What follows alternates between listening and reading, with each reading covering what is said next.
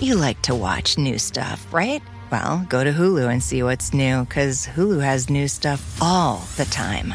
Like Vanderpump Villa, the new docudrama starring Lisa Vanderpump, where first-class luxury meets world-class drama. A new season of The Kardashians starring The Kardashians, of course. And Grand Cayman, Secrets in Paradise, the sizzling new reality show set in the tropical Caribbean.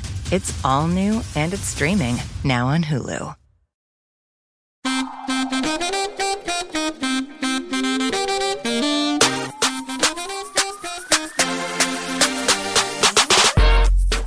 And we're back with an all-new episode of Keep It. I'm Ira Madison III. I'm Louis Fertel. I'm Aida Osman. I have been under attack. Oh, girl. This weekend. It is too early for this, Ira. I just want to say, we have Keep It weekly on Snapchat. Right. The video segments. Oh, me too. I know what you're going to bring up. Yes. The Poothers are not happy. They are not happy. Well, nobody talked to me. That I dared to question who Charlie Puth voted for. And let me tell you something. Youths. When you have spent as much money on Charlie Puth concert tickets as I have, you get to ask if that money is going to the Trump election fund. Okay? Likewise. No, I mean, I've been to the same concert. I've jammed to the same Hall & Oates like grooves that he gives to us. And also, I don't know about you, the DMs I got about it were very like, who cares if you voted for someone different? Everybody has a different point of view. I'm like, no one has ever been dumber than you. Wow. Okay. Now that you guys are saying it, this is resonating with me. I did have a lot of those messages. I get them so much. I'm so inundated with those. I ignored it. I didn't realize it was related to Charlie Puth. But yeah, a lot of white men I had to block this weekend. Yeah, well, yes. More than usual. I look at me co-opting a thing that happens to you as a black woman every day. I forget. I've normalized it. That's like morning coffee for me. Morning coffee and death threats. The wildest ones were, of course, the ones that Lewis said, that there were some people just being like, who cares if you want to stop listening to an amazing artist because of who he supports, then shame on you for bullying him. Bullying this man who I'm sure will never see that. Not bullying. Right. For one, because he's rich and busy. Seems to be doing fine. Seems to be doing fine. And also, he's like, Ira, you just want attention. You just want my... That's the only Charlie Puth song I know. I'm so sorry that it's... I just want to know, how long has this been going on, Charlie? You're done for me. It's not really a hit. It doesn't work as well. But just to reiterate, as we said before, it is... not like we are digging through his trash, trying to find out who he voted for. But I think that as a global pop star who wields a lot of influence and also has recently shifted into Nick Jonas-esque gay baiting in most of his Instagrams, which is fine. I love it. But if you're going to be courting a gay fan base now to send yourself over, then your gays deserve to know who you voted for. That's it. It's completely conspicuous not to bring up the election in any capacity when you have that much power. Of course it's suspicious. Yes. And I will also point out that some people sent me screenshots of tweets that he did like about the election, about Kamala winning, about Biden being president-elect, etc. I looked at those likes, and they were all from November 7th, 2020 forward. If you scroll back in his Twitter likes, there's not a single political like whatsoever. So I also find that suspicious. Like he did some hasty indicating. Because by the way, it's like when you follow someone on Instagram, that's visible to everybody. So he's not doing that on accident. Yeah. Yeah. On Twitter, I think every celebrity knows that people look through your likes to see what you like, He loves Taylor Swift. Be like Taylor Swift. See? I'm sure she was annoyed. And I guess, hers was kind of worse, because white supremacists were claiming her. I don't know any white supremacists claiming Charlie Puth. Because they can't move to his music. Except for Ryan Tedder, who is constantly in that man's Instagram comments enough. Right. Go make a new One Republic album. How about you do that? Please. But Give us a racist song with Rihanna again. what racist song did Ryan Tedder make with Rihanna? Why? Why is Ryan Tedder and Rihanna? Why are they singing Princess of China? For what? With who? Why are they in China? Right. I Wait, just that's Chris am now Martin. processing. Nah. From Coldplay. Oh. Okay. Well, look, all these white men be doing offensive shit to me. Not you confusing Yo. Coldplay and One Republic. Okay, well, forward this message on to Chris Martin. I'm still mad. Princess in China. It is a wild song to have sung. That's insane. I will say about One Republic and Coldplay, they both have a waterlogged masculine sensitivity. So I will, if we keep this in the podcast, I sympathize on that front. Counting stars is offensive to the alien community. Oh, she's got it now. All the right moves in all the right places is offensive Yeah. to people who are left-handed. See? Exactly. We could go on and on. Everything's Wow. racist. Everything's part of a power structure. One Republic, racist and ableist. One republic. What's the republic? Tell me about that. Which republic? Well, we have a fantastic episode coming up today. We are going to be joined by Rachel Bloom of Crazy Ex-Girlfriend fame and author of a new memoir, I Want to Be Where the Normal People Are, which is out now. I want to say before she comes on that I saw her in the West Hollywood Pride Parade in 2016, because it was right after Pulse, and that woman sang the song Heavy Boobs for probably 3 hours straight on a float going down Santa Monica Boulevard. So don't tell me she didn't do anything for you. Also, conservatives are up in arms about Harry Styles, a true pop icon. A true pipe icon, too. He really is.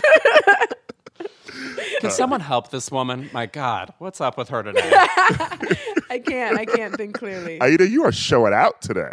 Oh my God, I'm in a mood. Well, you guys know I'm in Twin Peaks, so I just feel cozy. I feel like a Berenstein Bear in this cabin. I'm just living my life. You do look like a final girl in a movie or something based on where you're sitting right now. Yeah.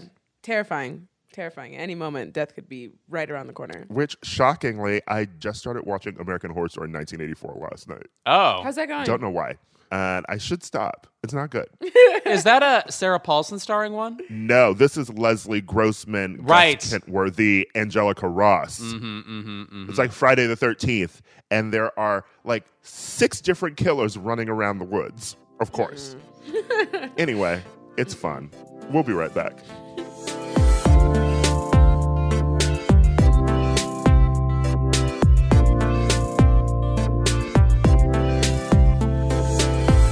While the race hasn't officially been called yet, LOL, y'all, Biden won more votes from Georgia voters than Trump, proving that Georgia is winnable. So many voters turned out on both sides that neither candidate in Georgia's 2 Senate races finished with over 50% of the vote, which is why we're headed to 2 Senate runoff elections in January. Control of the Senate is riding on these 2 races, and they are tight and snatched, just like Jon Ossoff and Reverend Raphael Warnock. But they have a shot to win and flip the Senate. That's why Vote Save America is back with Adopt a State, Georgia edition. Sign up to Adopt Georgia at votesaveamerica.com/Georgia and keep an eye on your email for the best ways to help organizers on the ground. They flipped this state for Biden and Harris. Let's help them finish it out.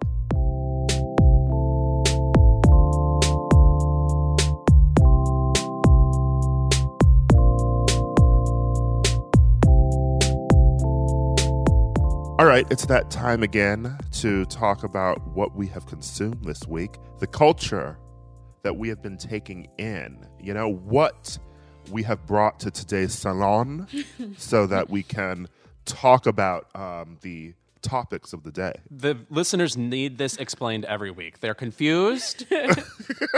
I thought you were going to go to a Maya Angelou place and be like, words get into the furniture and stuff, just explaining the idea of talking. Do we have any hot gossip? Hot goss? Yes, I mean hot gossip as far as what you've been watching, what you've been enjoying. You know, I have taken a wild turn into low culture this week in that Ira, this is not new, I but go on. fair. But what is new is that I am now Bachelor Nation. Oh, well, I did watch last week's episode, and I would have forgotten about it had you not just said that. So here we are. I like my roommate Royce. It loves The Bachelor. I've started watching it this season with him mostly because I'm very interested right now in watching reality shows that were filmed during COVID because I want to know just sort of like how they changed the format. I cannot, however, get into Real Housewives of Orange County because those are racist, demonic women who clearly all voted for Trump. But Bachelorette was filmed in Palm Springs this year, like right outside of LA because of COVID. And they had a Bachelorette, Claire, who started the show, and she is older. She's like the oldest Bachelorette. This means she said she was 39 50 times. Yes. Yes. Uh-huh. Yes. She is basically Jessica from Love is Blind, an older woman who continues to talk about the fact that she is an older woman and then latches on to a very young man of color and terrorizes him. Claire basically falls in love with this guy, Dale, because they were filming The Bachelorette, and then they had to shut down and quarantine everyone. But there was the opportunity for her to like look at everyone's Instagrams, you know, in that period, like find out who she was really vibing with. They claim that they did not talk during this period, but I do not believe them at all because she comes in when the show restarts, goes full throttle for Dale, basically ignores all the other guys, blows up The Bachelorette, as Chris Harrison continues to tell us like 900 times a week. And like 3 episodes in, she and Dale get engaged and she leaves the show. And then a black woman, Tayshia, comes in and she is fucking gorgeous. And now I'm obsessed with the fact that they basically restarted the show 3 episodes in, and I'm so intrigued at like how they had her waiting there in time, and it makes me think that, you know, maybe they were gonna shoot like another season of the show, or they were shooting Bachelor in Paradise concurrently, or they just had people on deck because of COVID. But she comes in, and then some other new guys come in, and I am very intrigued, you know, to see another black woman as Bachelorette. But first of all, it must be said, if you have not seen the Claire episodes, it's not that she liked Dale. It's that she would say the word Dale and truly would faint almost every time. Like she would say Dale and then burst into tears. Dale and then my husband. Dale and then diamonds. Just like she was possessed by this man who, I mean, I will say, is among the hottest people ever to be on The Bachelor. He's fucking gorgeous. Yeah. But you would have thought she was front row at the Ed Sullivan show when the Beatles came on. Shaking and crying. Yeah. She has Dale mania. Yeah. Oh my God, that's a reference I enjoy. No, but she was obsessed with him, and her impatience with the run of the show and going through another, 11, 12, 13 episodes indicates that they had to have spoken over Instagram at some point. And she keeps talking about things like, oh, you know, I would run across his social media. Girl, it was your homepage. I know that. She keeps talking about like, oh, I was just casually interested in checking out. I'm telling you, she like locked out. This guy was in her crosshairs and it was immediately over. Tayshia, I am enjoying. Personality-wise, I don't know that she serves me anything I haven't seen on The Bachelorette before, but it is it is wildly insane to expect anything new on The Bachelorette. Right. You watch it often because of your job. Yes. It comes on before Jimmy Kimmel. So often we'll have like bits related to The Bachelorette. In the past episode, they had like a trivia competition or something. And this guy who claims to go to Harvard named Chasen couldn't spell limousine. Girl, first of all, we have been through the ringer with Tyra Banks. I know all about claiming you went to Harvard, and it turns out you went to a hairdressing academy there or whatever. So we are on to you. And speaking of someone whose name rhymes with Chasen, there is Jason, who left the show last week. He's the only person who decides that they had feelings for Claire before, and they can't continue on with the journey. And I low-key think it's because Jason didn't want to date a black woman. I mean, a lot of these people are from like not cities. You know what I'm saying? Yeah. So you know what I mean? So like, yeah. if you do the switcheroo, from white woman to black woman, like it just seemed a little suspicious. But how much of a metaphor is it for 2020 that a white woman completely fumbled the bag and blew up this show and everything, and then they had to call on a black woman to fix it? Dang. What have you two been watching that isn't reality television? I've just been watching The Bachelorette and Real Housewives of Salt Lake City, which is insane and not enough to go into yet. I was gonna say, are you somebody's aunt in the Midwest with her pack of Winstons? Look at you.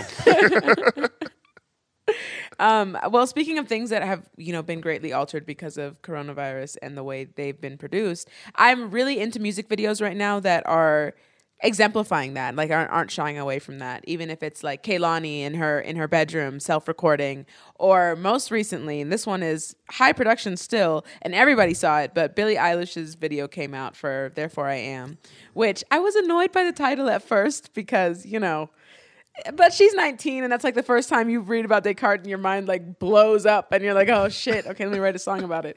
But she has that song, Therefore I Am, and it's her running around the mall and no one is there, and she's, going to a Wetzel's Pretzels and stealing a pretzel and eating it and chugging a soda because she's so like, carefree and light, and fuck you guys and all of your opinions about her body, which I love that. I'm not mocking her. I love it. It's fun. It's cute. She's dressed in like a pensioner's outfit, like who did arts and crafts and like spilled glitter on himself. That cardigan, I want it. That's usual. And it's Billy, so it's probably Gucci, and it's probably too damn expensive. But that it's cardigan, probably $6,000. Yeah, I came away from the video being like, I want the cardigan.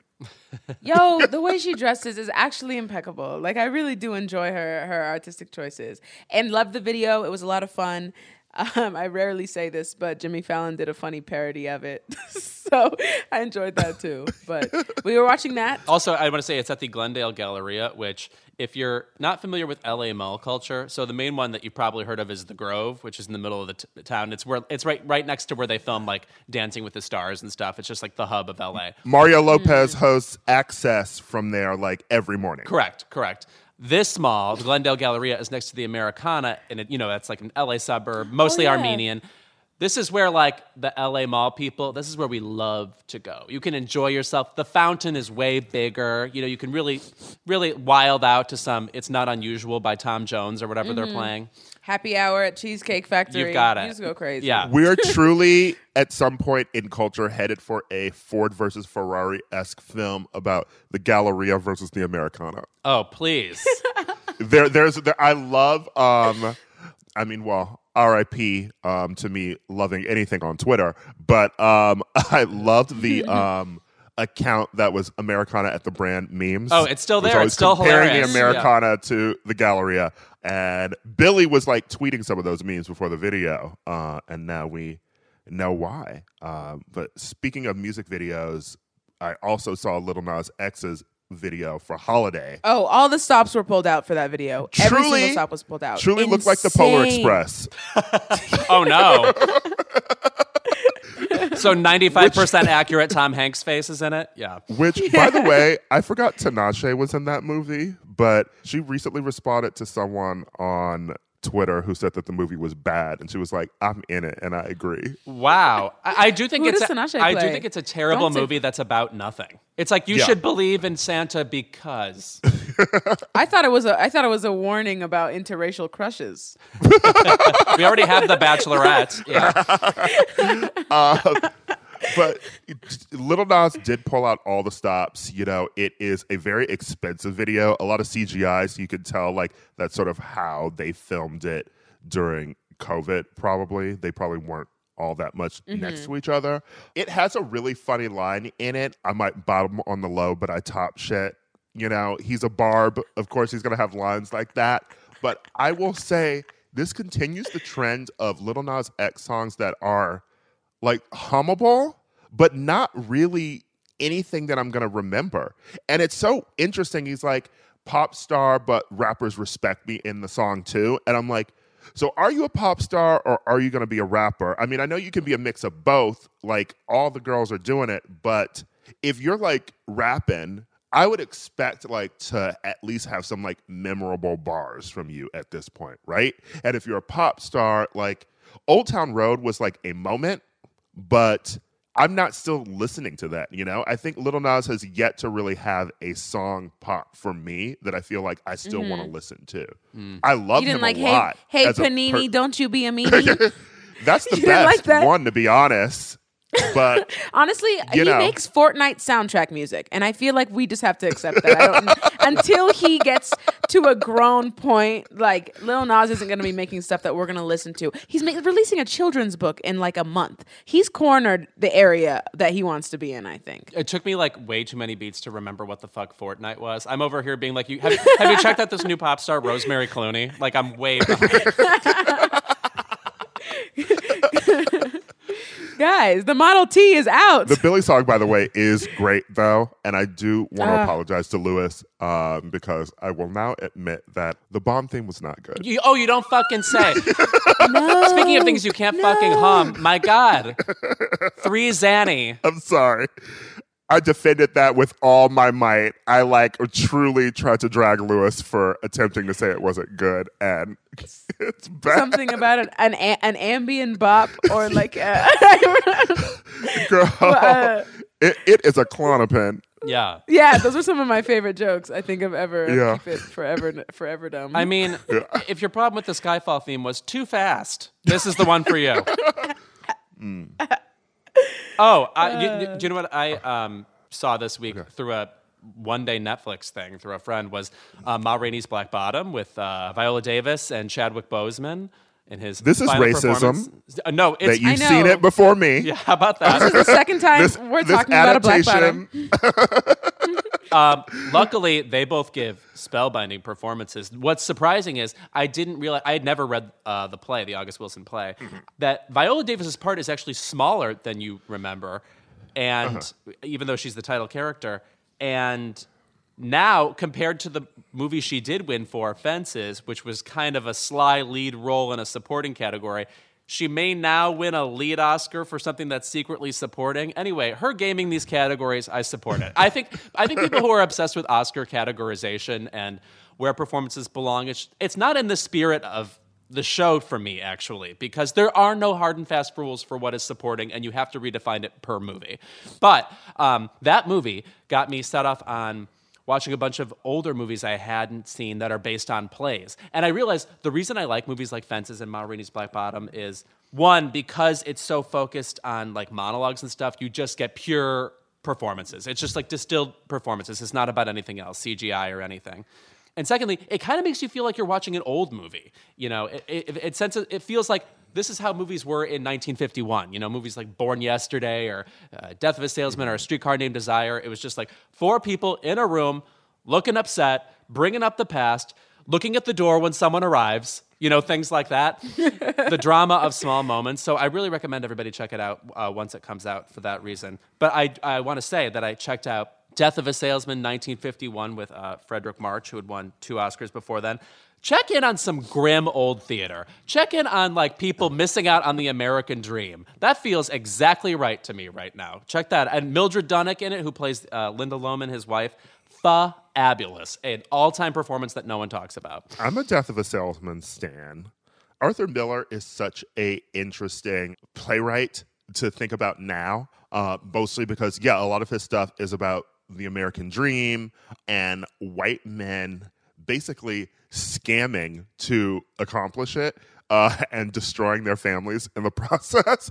Particularly that, All My Sons, which yes. I saw on the West End last year with Sally Field. Field, yes. And Yes, we got a version of it here with Annette Bening soon after, if I remember correctly. which was dragged in the reviews. Yeah. And also low-key rude on the people producing it on Broadway, because if the West End one was successful, it probably would have transferred to Broadway.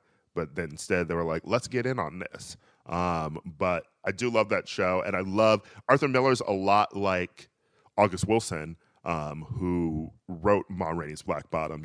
Both of those playwrights sort of write about chasing what America has to offer. Of course, August Wilson does his 10-play cycle about Pittsburgh, and so it's like a different decade in the 20th century. And that, of course, is about the different decades in which Black people have tried to make the American dream happen for them.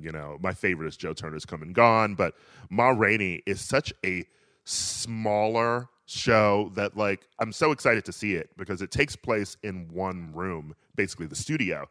And it just really encompasses everything about like music and Black people trying to make it in the music industry and sort of like what they all do to achieve that. So revisit old playwrights about writing about the American dream in that time period because a lot of it's still apt. Yeah. You know what I will quickly say about August Wilson also is he actually reminds me of Aaron Sorkin, and that you watch it and there are speech patterns that come up again and again that remind me only of other things he has written. A character will say something and then say it in reverse. And by that, I mean, he'll be like, I can't be doing that. That's something I can't be doing. Always. It's like one and then the other. When you stand in front of somebody, Lewis, and you hold your hands out to them, you hold your dreams in your hand. And when you clasp it, those dreams, they try to never escape that hand. But the minute you open up your hand, those dreams are gone forever. That's just me coming up with that August Wilson monologue on the fly. What? I literally was about to be like, radio golf? That's a long quote. I've been standing right in front of you, Troy. I thought that was pretty good. I'd hate to say it. What beautiful things we all digested this week. We almost Music got to videos. culture. Yeah. I know. This is culture, lowbrow, and brilliant, as New York Magazine called me. When? I was in the approval matrix. Oh, I saw that. Oh, yes. yeah. I was thinking, yeah. why did I see that? Oh, it's because you fucking put it on your Instagram. That's why I saw it. Yes. Yeah. My It's first. all he has. It's all he has It's left. truly all I have left, Lewis. Let Instagram. me have it. Instagram is all I have. I'm gonna start selling fit tees, and I'm gonna like hit up Reese Witherspoon and be like, "How can I shift to a white woman lifestyle brand?" Yeah. Get some Fabletics going. Yeah. What's your goop? What's your version of goop? Gooped. Apostrophe D. Baby Monique Hart might try to kill me. All right, when we're back, we'll be joined by Rachel Bloom.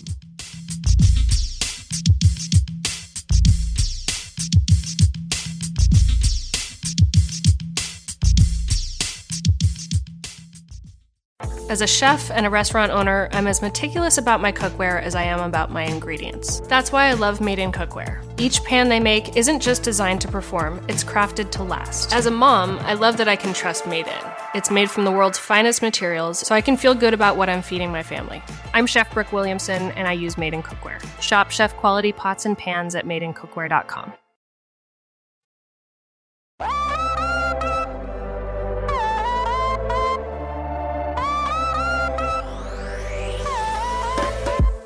Our guest today is known for creating and starring in one of my favorite television shows, Crazy Ex-Girlfriend. She is an Emmy and Golden Globe winner, but you couldn't settle for just being a triple threat, huh? You had to go and write a book, and now your essay collection, I Want to Be Where the Normal People Are, is out now. Please welcome Rachel Bloom. Hello. Hello. Hello. Hi, Rachel. Such a pleasure to have you. It's an honor to be here and also to be here with Lucille Bluth. Oh, sure. Our podcast producer puts up a picture of Jessica Walter, and it inspires all our guests constantly. Also, you guys can't see this. Rachel Bloom is wearing like purple shades with a matching jumpsuit. It's so Janis Joplin in a not contrived way. It's really exciting. I was told this was going to be on video. I wanted to look cool. You do. Absolutely. And very excited to have you here because, as I said, I adored Crazy Ex-Girlfriend. Truly. Thank you. Truly loved how you Russian dolled a show about trauma and mental health into a CW comedic musical. I'm as astonished as you are. It still makes like no sense that we were allowed to do what we did on the CW. It all makes no sense. It feels like I'm in some contrived simulation that like a teenage drama kid alien has created, if that makes sense. Yeah, it does. I want to ask you too, the process of even creating that show, because what I loved about it is that if you just watch like the first season and particularly the pilot, it seems just like a normal rom-com character where you're like, yes, of course she quits her job, moves to West Covina for a guy, like then you get deeper into it and you're like, oh, this is why she did those things. This dives into her psyche. And was that always on your mind from the beginning of creating it? Or was that something that you each season were sort of like, this is where we're going to go with her next? Because to me, it seems like that is the perfect way to sort of write a long-running drama comedy like that, to have that plan from the beginning and plant seeds, but have the audience think it's something else when they start it. It was a mix. So when Aline Brosh McKenna and I created it, we knew we were going to do a fucked up rom-com. We knew we were going to take a lot of tropes of romantic comedies, which had been her bread and butter writing screenplays for years. She wrote, Devil Wears Prada is not a rom-com, but it's in that vein. It's a classic. 27 Dresses, and it's a classic also. I think of some of the lines in that movie, and I can't believe I know the person who wrote them. But I also can. I'm like, yeah, I believe that came out of her brain. So that had been kind of her bread and butter, and so we'd always we knew we were going to upend the rom-com. And so in the pilot, she's been up all night. The first shot you see of adult Rebecca Bunch is she's been up all night. She's Googling how long can a person go without sleep. She takes out assumedly like a Xanax or an Ativan after she gets fired from her job. And she's like, break in case of emergency. So there are these like little hints, and she's throwing her pills in the sink. We knew she was troubled. So we always knew this is going to be a fucked up romantic comedy from her point of view, and we're going to kind of take some of the tropes of Fatal Attraction, but do it from the female perspective. So we always knew she was going to have problems. We hadn't honed in on the diagnosis of what those problems were. And as the character grew, because we based some of her problems on things that I had gone through, things that like our friends had gone through. And so it was this kind of, it started out as this hybrid of anxiety and depression, which is what I had been going through. But then basically as the stories became more and more outlandish, because we were doing a fucked up rom-com and a comedy, we needed to find, okay, well, if she's going to go do this is a heightened version of something that we could maybe see ourselves doing, but we wouldn't go this far. We kind of backed into a diagnosis. And so it became clear, though, I think end of season 2, that she had borderline to both of us. But we sent a couple, because there's a lot of overlap with personality disorders and things like anxiety and depression. And so what we did was we sent 3 major episodes to therapists that we found through the Writers Guild. Because if you're doing research for anything, be it mental illness on your TV show, when we had the character Daryl come out as bi, the Writers Guild connected us with a rep at GLAAD just to make sure that like we were doing it right. So we sent the episodes to different therapists, and we basically said, look, based on these episodes, what diagnosis would you have? And we talked to, I believe it was 3 therapists, and the consensus was borderline. Because, I think what was interesting, and I always knew this from my own mental health experience, but creating this character, I learned even more that all these diagnoses, they're just tools to help you feel better. It's a very imprecise science. We were talking to one of the doctors, and they said, we think, this character seems like she has borderline personality disorder, also with PTSD, but, in the next DSM, we might not even call it borderline personality disorder anymore, because borderline is almost kind of an archaic term at this point, like on the border of what. And so we got some also like potential bipolar too, which diagnosing this character was such a microcosm of how hard it is to get a diagnosis sometimes, because you're going through a thing. We were kind of writing it by feel. We were basing it again off of like things that I had felt, things that Aline had felt, things that we had seen our friends go through. And so it all felt authentic. But when you actually go into a diagnosis, it starts to get a little more wiggly. And especially a personality disorder, those are much harder to diagnose and they're much harder to treat. Something that was fascinating in your book, by the way, is the story of how in the shortest window of time, you had a TV series. You really thought it was dead. Please explain this because it's such a blitz. And I can't compare it to any other TV show inception I can think of, which, you know, obviously things happen unconventionally sometimes, but yours was so fast-tracked, it's wild. It's truly bizarre. And I wrote the part in the book. I really spell out not only how my TV show got made, but how TV shows get made in general. Because before I started pitching TV shows, I really had no idea how it happened. In fact, I'm still confused about the difference between a studio and a network. I still don't understand. Likewise, I totally agree. It's always confounding to me. Yes. I don't understand. Like, wait, we were on the CW, but CBS is our studio. It makes no sense to me. Yeah. So what happened was we sold the pitch to Showtime, and they had basically said when they bought the pitch, because it was competitive, other people wanted to buy it. They said, if we don't turn this into a filmed pilot, we will give you money, which is a good sign that they want to make the pilot. So sure enough, we made the pilot with them. We had written some other scripts for them. It was looking good. And then they passed. Who knows why? Many reasons. So then we had what so many people in Hollywood have, was a passed on pilot. And we had this 30-minute piece that we were really proud of. And then we sent it to every other network that had passed before, the networks that had wanted it before, and everyone said no, which makes sense. TV is very competitive. And the way Aline phrased it, it's like you've been in a marriage and you're getting divorced, and then you're saying to random people, oh my God, my husband's great. You should marry him right now. Mm-hmm. And it's like, we barely know him. What are you talking about? So we took a meeting with the CW. Aline had the idea to send it to the CW because Jane the Virgin had just premiered. Mm-hmm. Because otherwise we'd never thought to send it to a broadcast network. It was an incredibly filthy, weird pilot.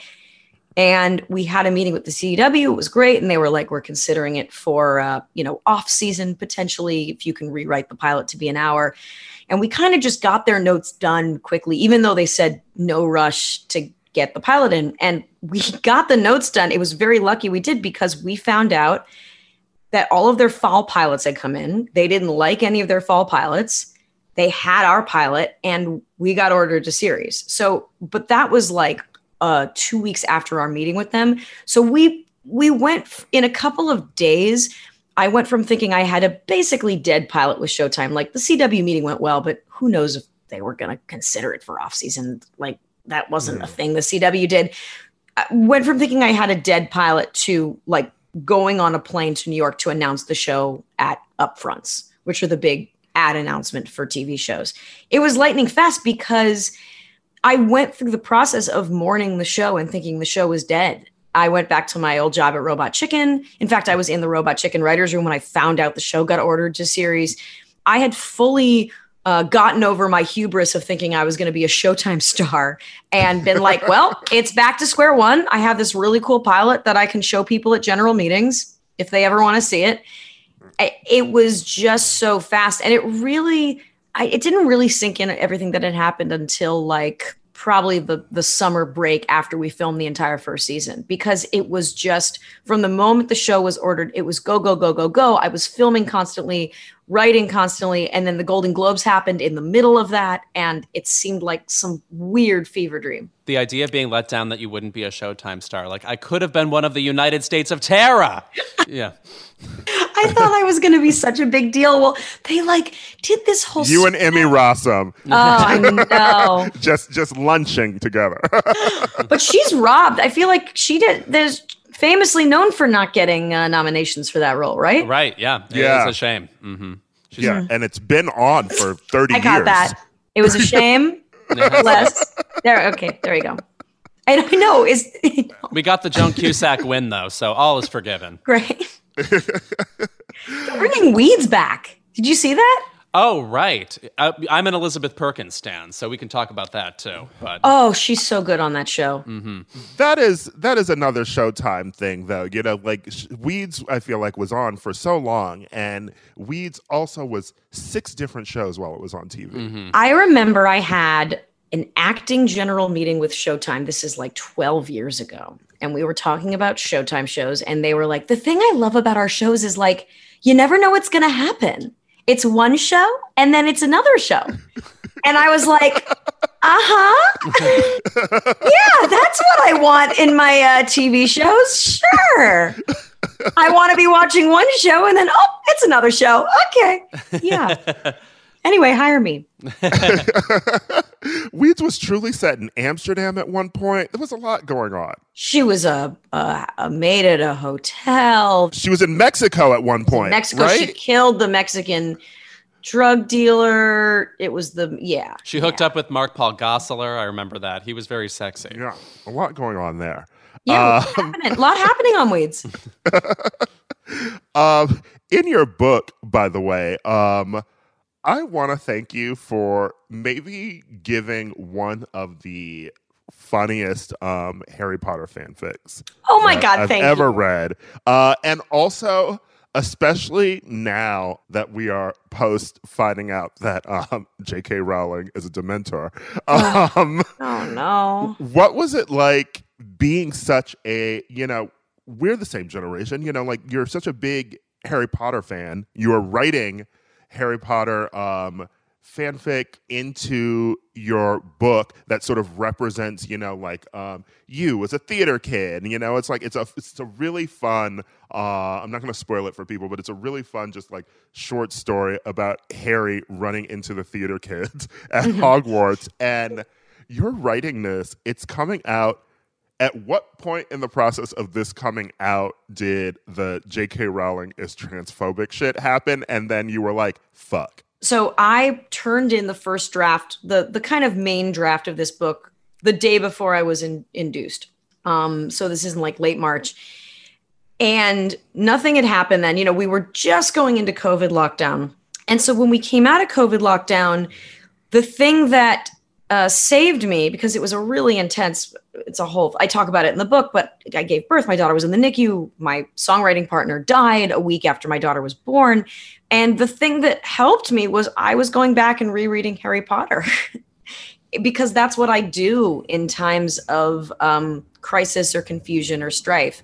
So I was kind of immersed in Harry Potter, and I'd wanted to write this short story for a long, long, long time. And I didn't write I wrote the short story way before that, but it just made me even more excited that I was publishing a Harry Potter short story. And then I got an idea for a Harry Potter podcast that I wanted to host with my friend Alana, because she and I were always texting about Harry Potter. Like, she and I have a theory that Lord Voldemort killed Princess Diana because the timeline actually lines up really well.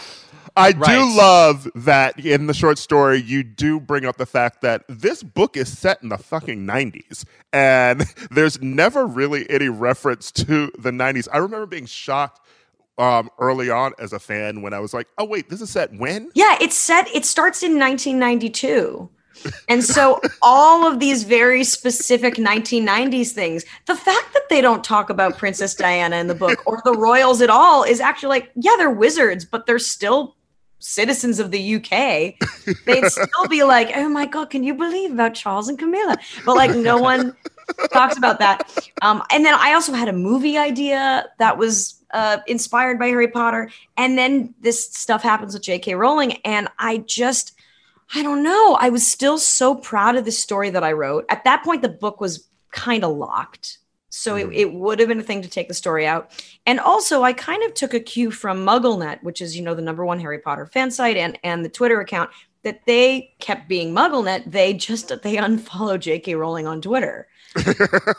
So I was like, well, okay, if right now the kind of fandom is separating the two, which is, look, that's a very complicated thing to separate the author from the work because she wrote the books. I was like, I'm going to go ahead with this story. And also I worked really hard on this story. And it had been a story I wanted to write for 10 years. Look, it's a really confusing situation. And there's so many levels to the entire situation because she said, in that essay, if trans people were being oppressed, I would march with you. Like there are all of these nooks and crannies and gray areas that don't take away from the overall hurtful, harmful messaging. But yeah, it's really hard. It should be said that your book is largely about the concept of normal, and when you're in middle school, like dealing with the pressures of being around kids who are horrible to you. I love right in the opening chapter when you talk about everybody claims they are bullied, and you're like, no, I was like next level. And then how you bullied people about how you were more bullied than them. Super, super funny. But it is among the most candid retellings of that part of somebody's life that I've read, one. And two, also, you really deserve credit for filling in the complete life of a 12-year-old, because while you have like this one adversarial relationships with these horrible kids at school, you also talk about like just the weird thoughts that fill your mind otherwise. And I mean this apart from the OCD section, which is a very specific kind of overwhelming thought, but just like spending all your time watching like Ethel Merman and just like, you know, like the dorky, like, you know, obsessions like theater kids like all of us were really into. So you really deserve credit for that. That said, you give away so much about your life, and I wonder how much of it was daunting to actually write. Were you writing some of these or revisiting some of these, you know, crazy compulsions you had as a tween and thinking, this is ready for prime time? Were you always ready for this moment? No, it took me a long time to think about that time in my life. For a long time, I didn't tell anyone. It was kind of my like big secret and big shame. I remember the first time I told a therapist about it. And then I moved to LA, got another therapist. I told that therapist. So the more I talked about it, the less it felt shameful and the less it hurt. And I talked about it a lot with my current psychiatrist, and I talked about it with my husband and close friends of mine. So at this point, I had kind of workshopped sharing that information with people in my life. And I told some of the story on my friend's podcast. Like, I have told enough to where it didn't feel dangerous, that I would regret writing that down. That was my big goal of the book, as vulnerable as I was, going back with a fine-tooth comb and being like, okay, I have to stand behind every single word in this book. I don't want to have the book published and then regret that I said something about someone, or maybe said a personal fact that I don't want to talk about in interviews. So I was very meticulous with that. And I stand behind every word in the book. I mean, hopefully I'm like, oh God, is there anything I don't? But there were things about like ex-boyfriends that I had in there that I took out that just felt like, well, if they were to read this, this is rather callous. And I want to be able, if they were ever to call me, which they probably won't, I want to be able to say, no, I stand by everything I said. Mm-hmm. I think that as writers and performers, like what really just hit me right there is you saying that you talked about some things enough where it felt less dangerous, you know? And I feel like I relate to the idea of wanting to share traumas, wanting to share moments in, like reading the moments with relationships in the book where you just think about the fact that like, the Rebecca Bunch stuff too in the show, you know, like we all have those tendencies, you know, and especially if you were dealing with some sort of mental illness, you know, like these are things that happen when just human beings are trying to relate to each other and date one another, etc. And I feel like as writers and performers, we have moments where like you'll be on a podcast, you'll say something, you'll like do like a stand-up show or like a storytelling thing, you'll lightly say something. And I think that we're in a unique position where you can lightly share things until you feel comfortable talking about them in a way that I think this book will be very helpful to people reading who aren't performers or writers too, you know, because it gives them an avenue of how can I get to a place where I can share things that might scare me, you know? Thank you. That was some of my goal when I was writing it, is I wish that I had read that when I was 12, 13, 14. I wish that I had read someone else being painfully, I wish I had read more people being painfully vulnerable, especially about the specific or regarding like the kind of, you know, obsessions that I went through, because I think it would have helped me be vulnerable. And that's something I learned also from doing Crazy Ex, and especially doing live shows and meeting fans. People respond to vulnerability with more vulnerability. Mm-hmm. Right. And it's this lovely connection that you have with people who are watching your work and taking in your work. And that appreciation of that really grew for me for the 4 years that we did Crazy Ex. Yeah. The book is so funny, I just want to say, by the way. Thank you. As much as it's a purgation, you always find a way to like follow it up with just an amazing joke or an amazing reference. I'm a very reference-oriented person, so I thank you for that too. Thank you. That means so much to me because it's scary to write a book, and it's nice to have smart people enjoy it. Yeah, I mean, and also as a theater person myself, I'm like, I love, just hearing about other people growing up, like your middle school, high school, and then college, like relationships with performing and shows and like the reactions and like going to Tisch, which I also did, No one's heard me bring that up on this show. Right. Wait, what studio? I went to dramatic writing, but for grad. Oh, Yeah, fancy. Yeah, 7th floor. I spent a lot of time on that 7th floor. My sketch group, we would write in the offices because we had a majority of the people in my sketch group were dramatic writing majors. So I spent a lot of time there. Yeah. Those creaky wooden floors. I miss it. I do too. Yeah, but I mean, I don't. I miss the floors. I always said to myself that I think there was one time that I took a phone call in the Tisch common room, like 2 years after I graduated, because I still had my student ID. I always told myself I would go in the Tisch common room and take a bunch of important phone calls just to feel full circle. And then you're in that common room. You're like, ugh, this place is noisy. Never mind. Yeah, it is. I actually was in New York a few weeks ago, and I met up with a friend who was visiting from San Francisco. We both happened to be there, and we were talking about having gone to Tisch at that time, and it was so funny thinking about now as an adult, like actually trying to work in the industry. You think about what you thought about professors at the time, Oh my and gosh, I think you always think that, like, you think, well, this person isn't successful. They're sitting here teaching me, or you would think that about certain professors. And now you go back and you look at like the things they were doing or what they're doing now. And you're like, wow, I really wish that I were doing what they're doing because they are very successful in terms of, like they're working in the industry, and you have really no concept of what that is when you're a kid. It's so funny. I thought the opposite. I was so impressed by every professor. Mm-hmm. And then I think about some of them, like the credits that I was impressed by, some of them, not all of them, but I think about some of them, their credits I was impressed by, and I'm like, oh, what? That's One season of Becker. Yeah. Yeah. Oh, my husband has the bet. My husband went to Gallatin.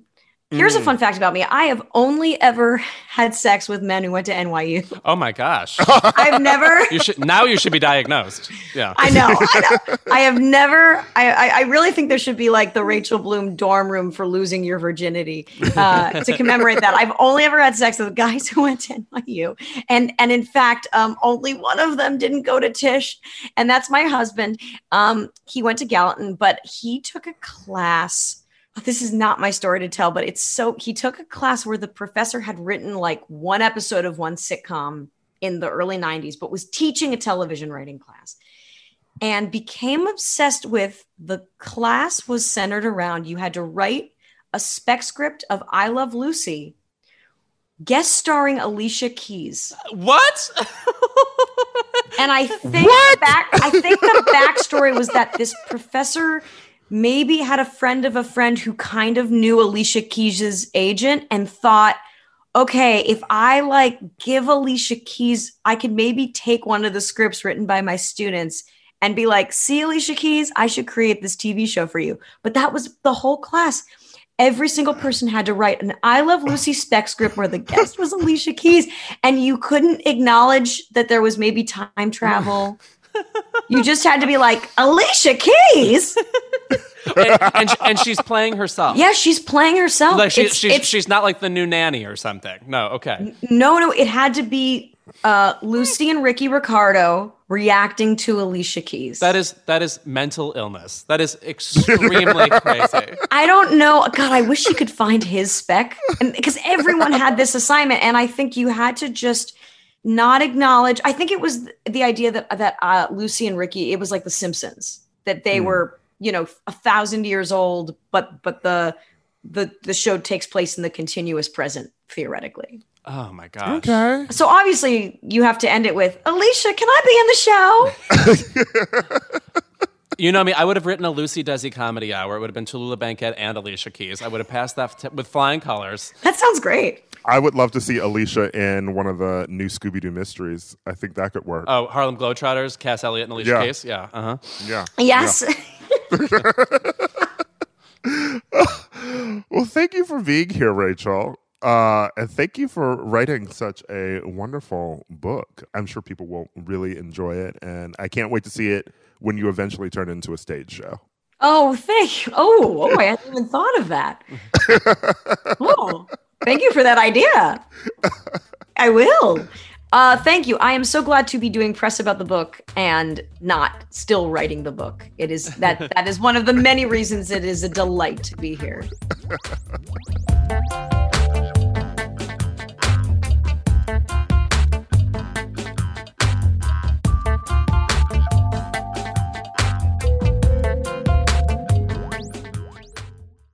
As a chef and a restaurant owner, I'm as meticulous about my cookware as I am about my ingredients. That's why I love Made in Cookware. Each pan they make isn't just designed to perform, it's crafted to last. As a mom, I love that I can trust Made in.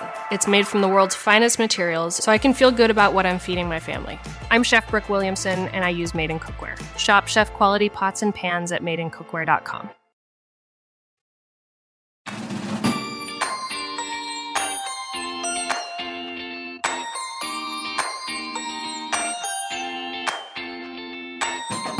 Last week, Vogue revealed their December cover star. Per usual, it was a hot young star in a beautiful dress. The only reason we have to talk about this is because it was a man. Harry Styles, the first man to grace the cover of Vogue solo. And of course, that bitch, Candace Owens, pulled the hot comb out of her hair and hopped online to voice her comments on the cover. And also Ben Shapiro, truly a Team Rocket Right. of the internet. And also somebody we can really trust to teach us about youth culture, pop music. So I'm really glad he jumped in. Basically, Miss Owens went on this diatribe about how the dress portends the collapse of Western civilization and that we need manly men in our society or we will fall apart. Also, Marxism. She tweeted, "There is no society that can survive without strong men. The East knows this. In the West, the steady feminization of our men at the same time that Marxism is being taught to our children is not a coincidence. It is an outright attack. Bring back manly men." And a follow-up tweet that said, "Since I'm trending, I'd like to clarify what I meant when I said bring back manly men. I meant bring back manly men." Okay.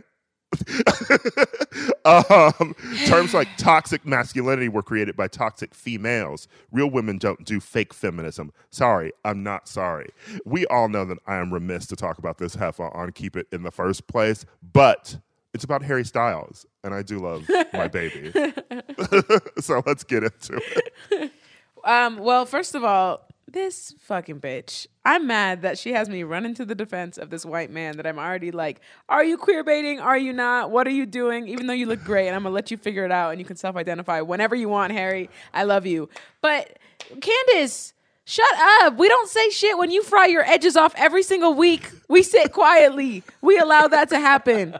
So you're not about to say shit when this man puts on a skirt. And also, that's a British man. That's a hop, skip, and a jump away from Scottish. That's a kilt. That doesn't even impress me that much. You know, like, put a bustier on. Put some fishnet stockings on. Real, if you want to do this, Harry. But, like, this is light work. This is light work. Like, and it's been, like, for all of his career, Harry's been so inspired by Freddie Mercury and by all of these men who have gone out of their way to, like, dress any way they want and to be icons in that way. Like, this is not new. This is not new. In fact, the other pop boys need to speed up. Conan Gray, I'm looking at you. Hurry up. Put a dress on. I was going to say, it almost is just out of the male solo artist playbook at this point, with the exception maybe of Elvis Presley. In terms of if you're a pop star with any amount of, sorry to use this word, swagger, there is almost always an androgynous element to what you do. Yeah. The entire internet figured this out immediately, but like, go to David Bowie, to Prince. You mentioned Freddie Mercury. Elton John. Like years and years, men like fuck with norms a little bit. I will say, like, I feel like Harry Styles did this specifically because it would super excite his fans and then rile precisely a woman like this who only lives to notice a man is wearing a different silhouette. Is this an essay yet? And in a way, for that, I am actually grateful because what it does is, because he's a celebrity and a straight celebrity, someone like her has the nerve to say something about it. But like, if there's like, for instance, queer kids in America dressing like that, she's probably not going to step up to those people. Exactly. So someone like him pulls it out, and then we can talk about it in the case of him, as opposed to like ruining these fucking kids' lives and putting them in her crosshairs. And that's hypocritical too, in the way that, like, we don't know how Harry Styles identifies. He has been in One Direction since he was 3 months old. He's had media training. He's super, super quiet about his world and his life. And I mean, I say this as someone who has been avidly following Harry Styles and his potential gayness since I was a child. I'm obsessed with this. And I think that it's unfair that he doesn't get to represent himself without claiming queerness. I know that there's also, uncomfortable, maybe he's trying to get attention. Maybe he's trying to use the queer image right now for success. But he's like 26 or something. Let's let baby figure that out in the next few years. And also, by the way, it's just fucking fabric. Like, whatever. Like, you may wear frilly things and enjoy it. Yeah. As Michelle Visage would say. I've said this before, but Kanye be wearing dresses. Kanye wears shirts that are so long they're dresses and nobody says anything. Like, he had a kilt phase too. He did. It was like, and it was tan, but also it says something that Miss Candace Owens didn't have anything to say about Young Thug in his dress phase. Maybe it just shows that she don't know what's going on in black culture. No, that's another thing. Is she's not paying attention. She's not paying attention. Also, the hilariousness of bring back manly men. Where do you want them brought? Jason Momoa is here. What do you want? He exists. Joe Manganiello is here, Truly. okay? And playing Dungeons and Dragons, okay? We all have our... Javante Rhodes. There are plenty of manly men. People who always say bring back manly men just like sound so pressed. And it's like, girl, talk to your husband. Right, are you not getting laid? What is the actual issue? You're here? projecting. Yeah. Go play the Lone Ranger with him, okay? How about that? How about you be Jane, he be Tarzan? I think we should bring back swashbuckling men. Give me a man with a long sword and like a rakish goatee who's like hitting me with his cutlass aboard a pirate ship. This is what Meg Thee Stallion meant when she wrote Captain Hook. She wasn't talking about that. She was talking about bring back the pirates. On a side note, I do want to say that I have recently been like turning on to Mr. Styles. I've enjoyed the music. I like the beat. I think that he is been really entertaining. I love Watermelon Sugar. I love the video for Golden, so he's truly really doing it post One Direction in a way that I was.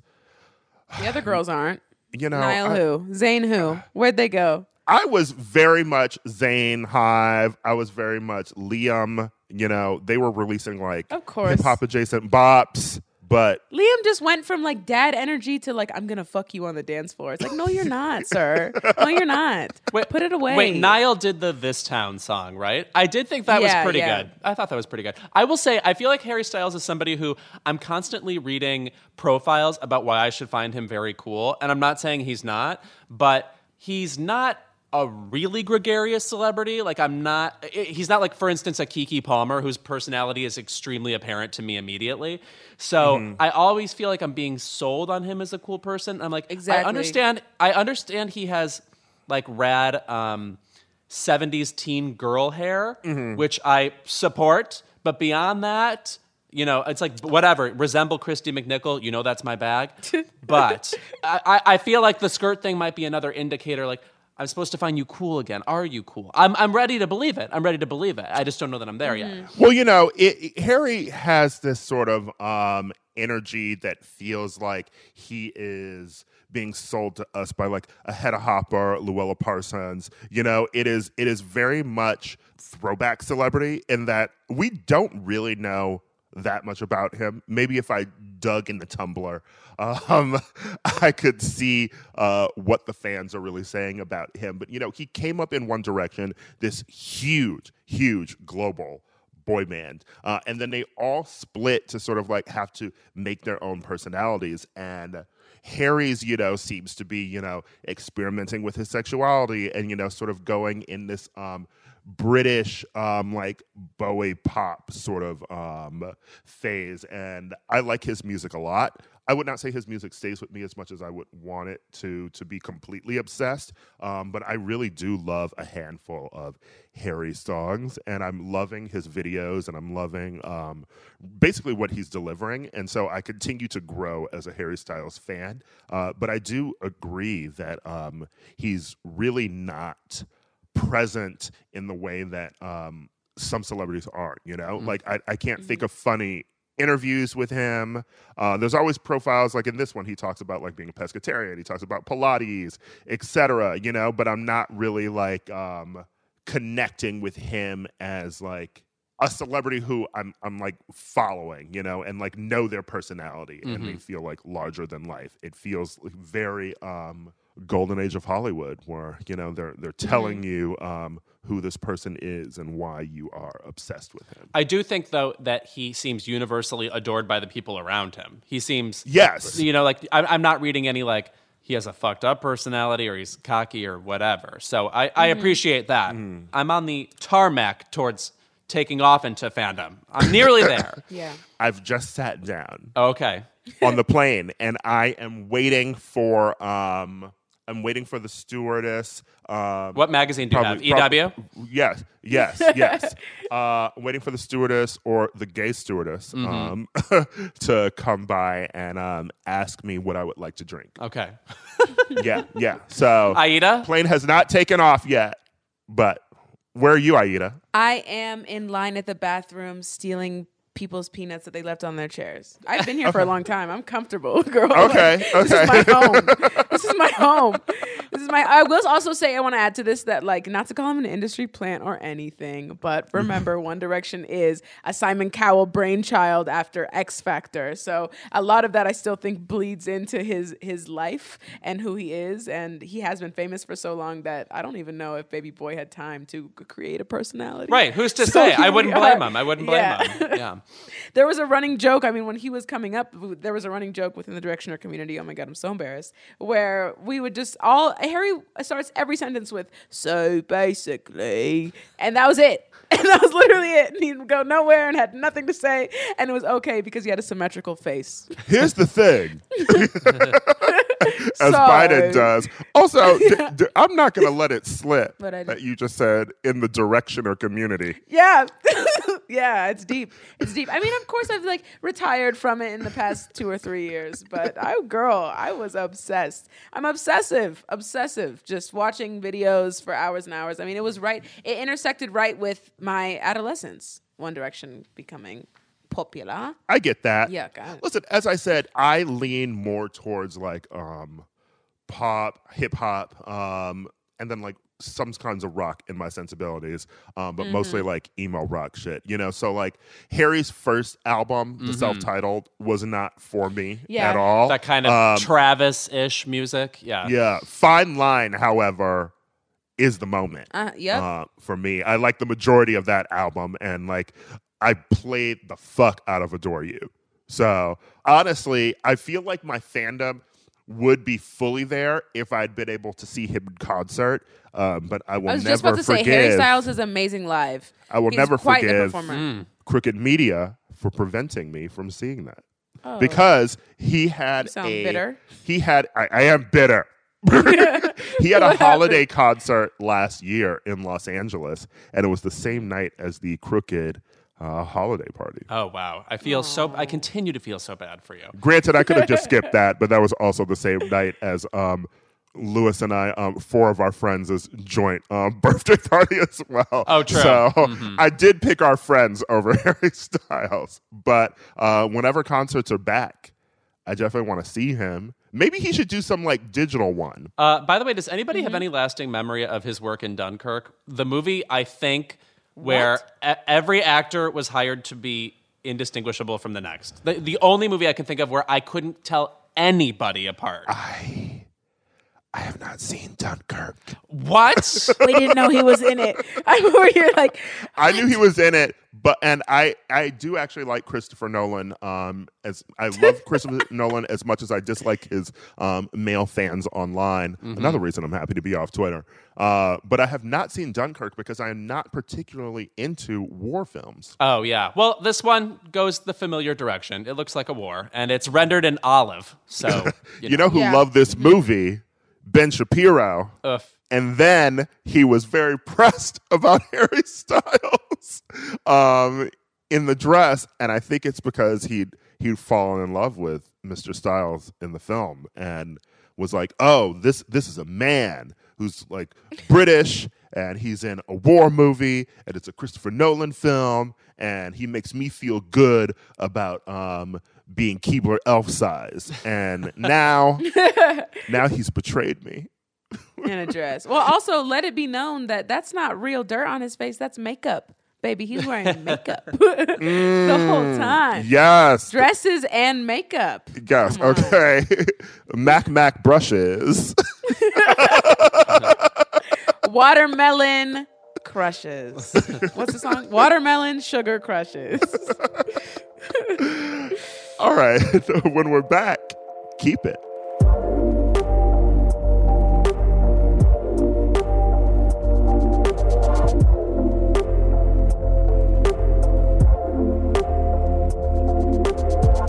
And we're back with our favorite segment of the episode. It is Keep It.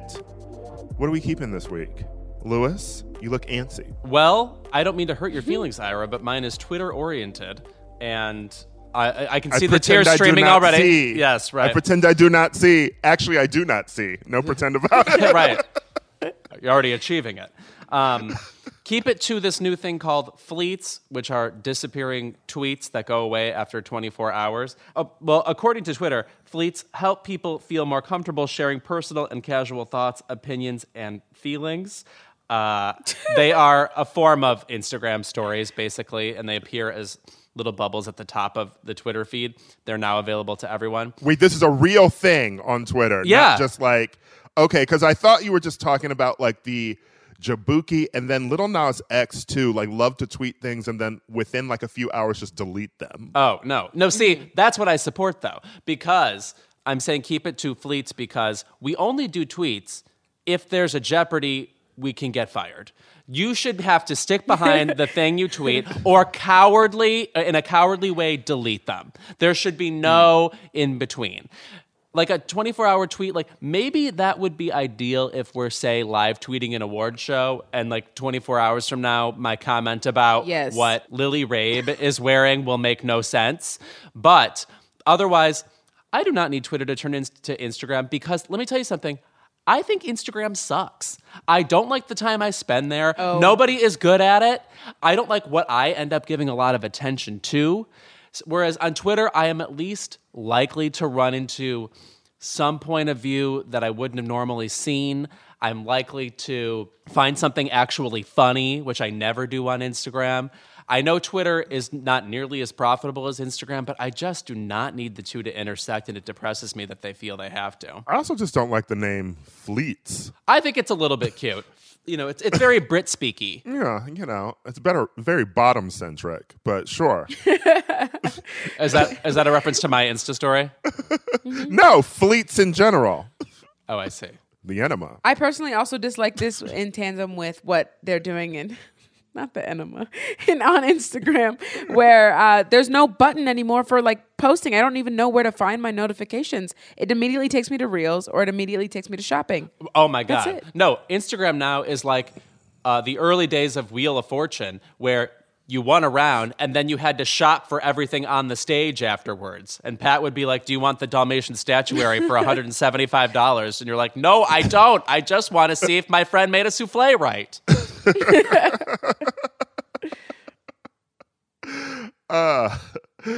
Aida, what is your Keep It this week? Okay, so my Keep It this week is another preemptive Keep It like I did last week. I just like to be mad in advance. That's me. Plan it. So we know that the Grammys are scheduled to air on January 31st, 2021. I don't know if we're going to be in the house. I don't know if we're going to be attending the Grammys, not like I would be regardless of that, or if stars are going to be zooming in. But at the rate that we're going, I am sure they'll be zooming in, but this isn't our first rodeo. We've seen this with award shows. Now we're pretty comfortable. So on Sunday, Harvey Mason Jr., record producer, he's worked with Beyonce and Aretha Franklin and just literally everyone that you can name, is going to be announcing all the Grammy nominations. And I already know I'm going to be mad. Because, first of all, we have Album of the Year, which obvious nominations are going to go to Dua Lipa, for Future Nostalgia. That one's for you, Lewis. And then Folklore, Taylor Swift, Ira. Fetch the Bolt Cutters for literally everyone who's been in quarantine. But I just want to make sure that Post Malone does not get a Grammy ever. And he could be up for one, either for Record of the Year or for Song of the Year. And every year he gets nominated, but then just, I don't know, the invisible hand of justice makes sure that Post Malone does not leave with a Grammy. So I just want to make sure that keeps happening. We have Best New Artist category that I'm very, very sensitive about because Meg Thee Stallion should be in it. Morgan Wallen, actually, the country star that we may know from SNL, who was supposed to perform but then got literally the boot because he decided to go his little tonky ass maskless out to clubbing. But my biggest things there is I really want Pop Smoke to get nominated. I should look into it, but I don't know if anyone's been posthumously nominated for a Best New Artist category or anything like that. I don't need Billie Eilish. You have enough. Phineas, sit down. Blackpink also, please get nominated. There's so much tension here. Sunday is going to be a very stressful day for me. Speaking of Blackpink, I watched Blackpink's documentary for the first time last night, and it is truly, I love these girls, but it was watching paint dry. Was it really? Oh, I'm surprised. And it is. Well, it is probably from YG Entertainment, the label that makes all these K-pop girls. And the documentary is basically just the four of them rewatching footage of their performances and like their auditions, like when they were coming up in like these K-pop camps that they had never seen of each other's before. I'm like, that's so weird. It's like, do you four even know each other? And it's just basically trying to drive home this narrative that K-pop is just pop. It shouldn't be called K-pop. It's pop, just like all of global pop. And then they perform at Coachella, and I was like, cool.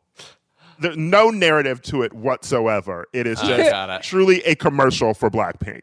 But the most boring commercial ever. Just give us a concert video. I didn't know that you were so anti-Post Malone, Aida. Not that I am I like the song Sunflower. I wouldn't stand anything else really, but like when did Post Malone begin to ruin your life? His existence in general. Well, he started to come to rise when I was like a college kid, so I couldn't leave the house without, some frat star with that blasting from a corner somewhere. And he's openly said that he chose hip hop and rap because it was like the easiest genre, and this would be simple for him and easy for him to come up because he's a white person and understands that. And this also, is in concert with the Grammys never letting Best Rap Album actually be part of the show. It's always part of the pre-show. So that's another part of my Keep It is that, like, just Grammys, fuck y'all. Like, please get it together. Hip-hop and rap has been probably the largest genre for the past 5 to 10 years. That's my conservative guess. So they just need to figure that out. And Post Malone just adds to the garbage and the sound and the literal noise, and rather than just letting good rap and hip-hop artists shine through. I would say Post Malone is... I'm going to be nice here in the nicest possible way. Post Malone is not going to be people's sexiest man ever. And all of his songs are truly about how women didn't want to fuck with him back then, and now that he's rich, they do. I think it's beautiful. That's Yeah. every song. Heartwarming, you know? Hero's tale. Is that all to your keep it, Aida? Yes. Okay, Ira, what's your keep it this week? I have 2 music-related keep it's. Technically 3. I could say keep it to Scooter Braun for continuing to be a supervillain. But I feel like Taylor Swift and the Swifties will murder him in his sleep. So I don't need to don't need to address him.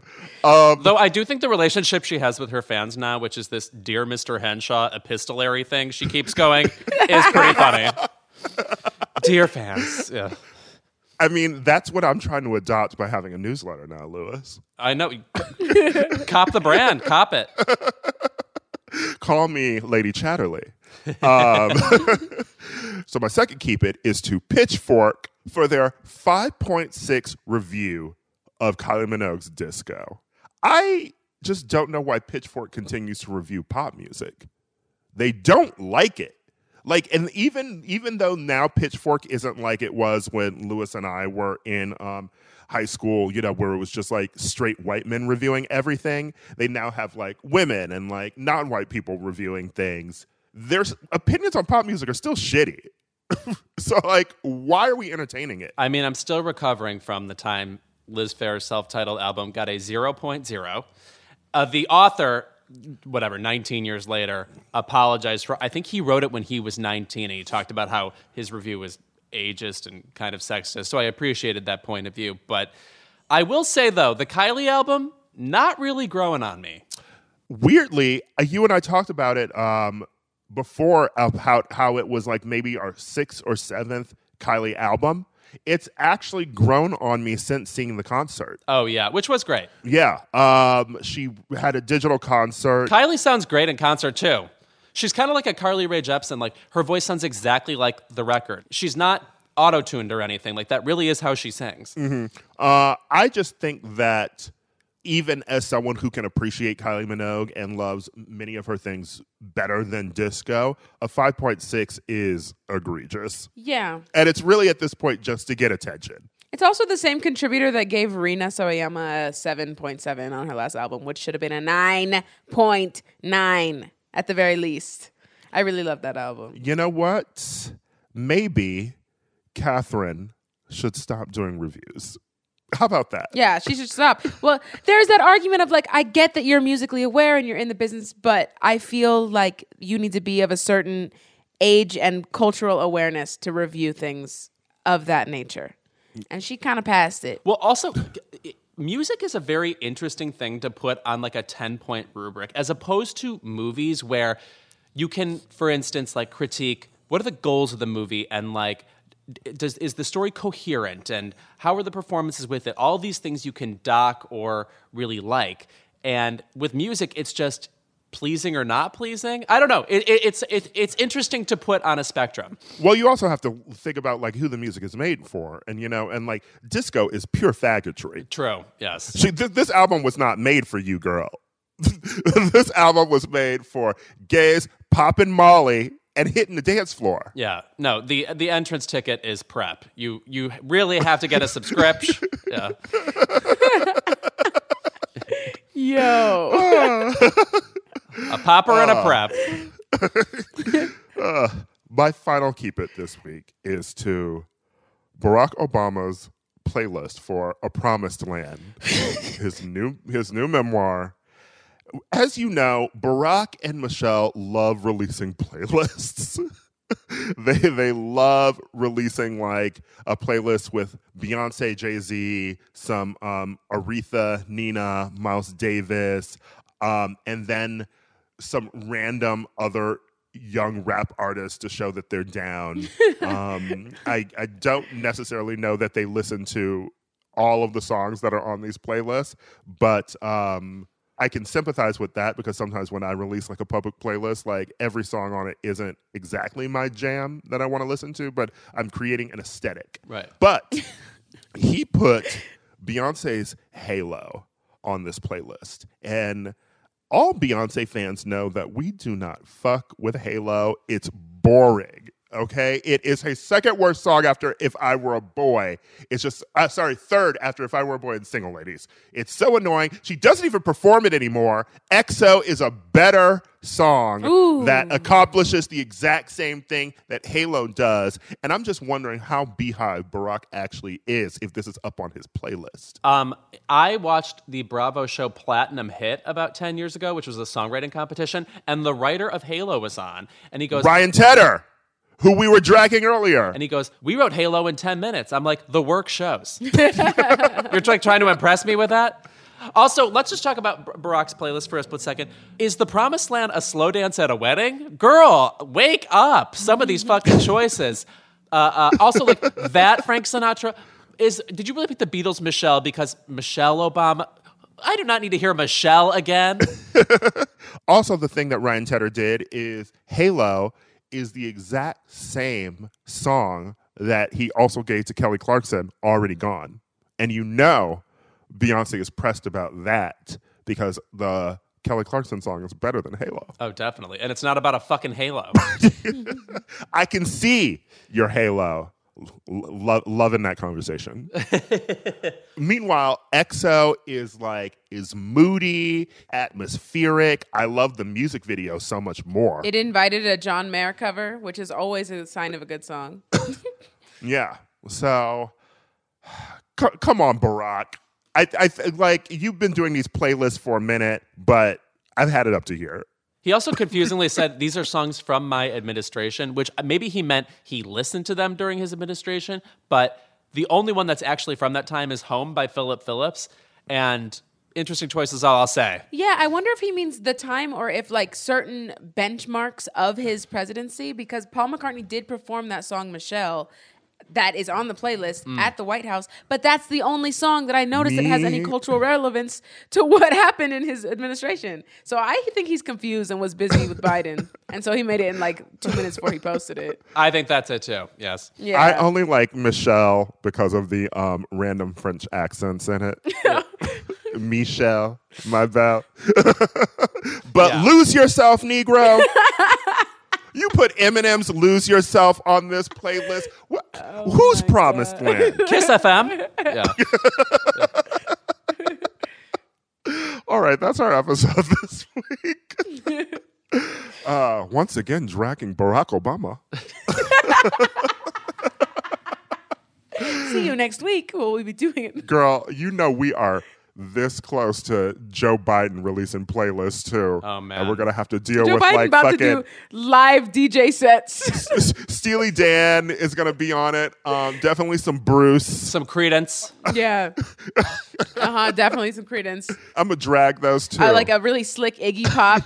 Yeah, if he's feeling bad. Yeah, Kamala's playlist. Oh. Salt and Pepper. Tupac's greatest hits. Yeah. Definitely. Faith Evans, just every song. All right. Thank you again to Rachel Bloom for joining us, and sorry to Aida's Wi-Fi for dropping out during that interview. Oh my God, I'm so irritated. And it tried to do it during Keep It too. I was like, girl, no, I'm gonna get these angers off. You better stop. We will see you all next week with our Thanksgiving mailbag episode. Gobble, gobble. Keep It is a production of Crooked Media. Caroline Reston is our producer. Our editor is Bill Lance, and Kyle Seglin is our sound engineer. Our digital team is Nadine Melkonian and Milo Kent. Thank you to Brian Sewell for production support every week. As a chef and a restaurant owner, I'm as meticulous about my cookware as I am about my ingredients. That's why I love Made in Cookware. Each pan they make isn't just designed to perform, it's crafted to last. As a mom, I love that I can trust Made in. It's made from the world's finest materials, so I can feel good about what I'm feeding my family. I'm Chef Brooke Williamson, and I use Made in Cookware.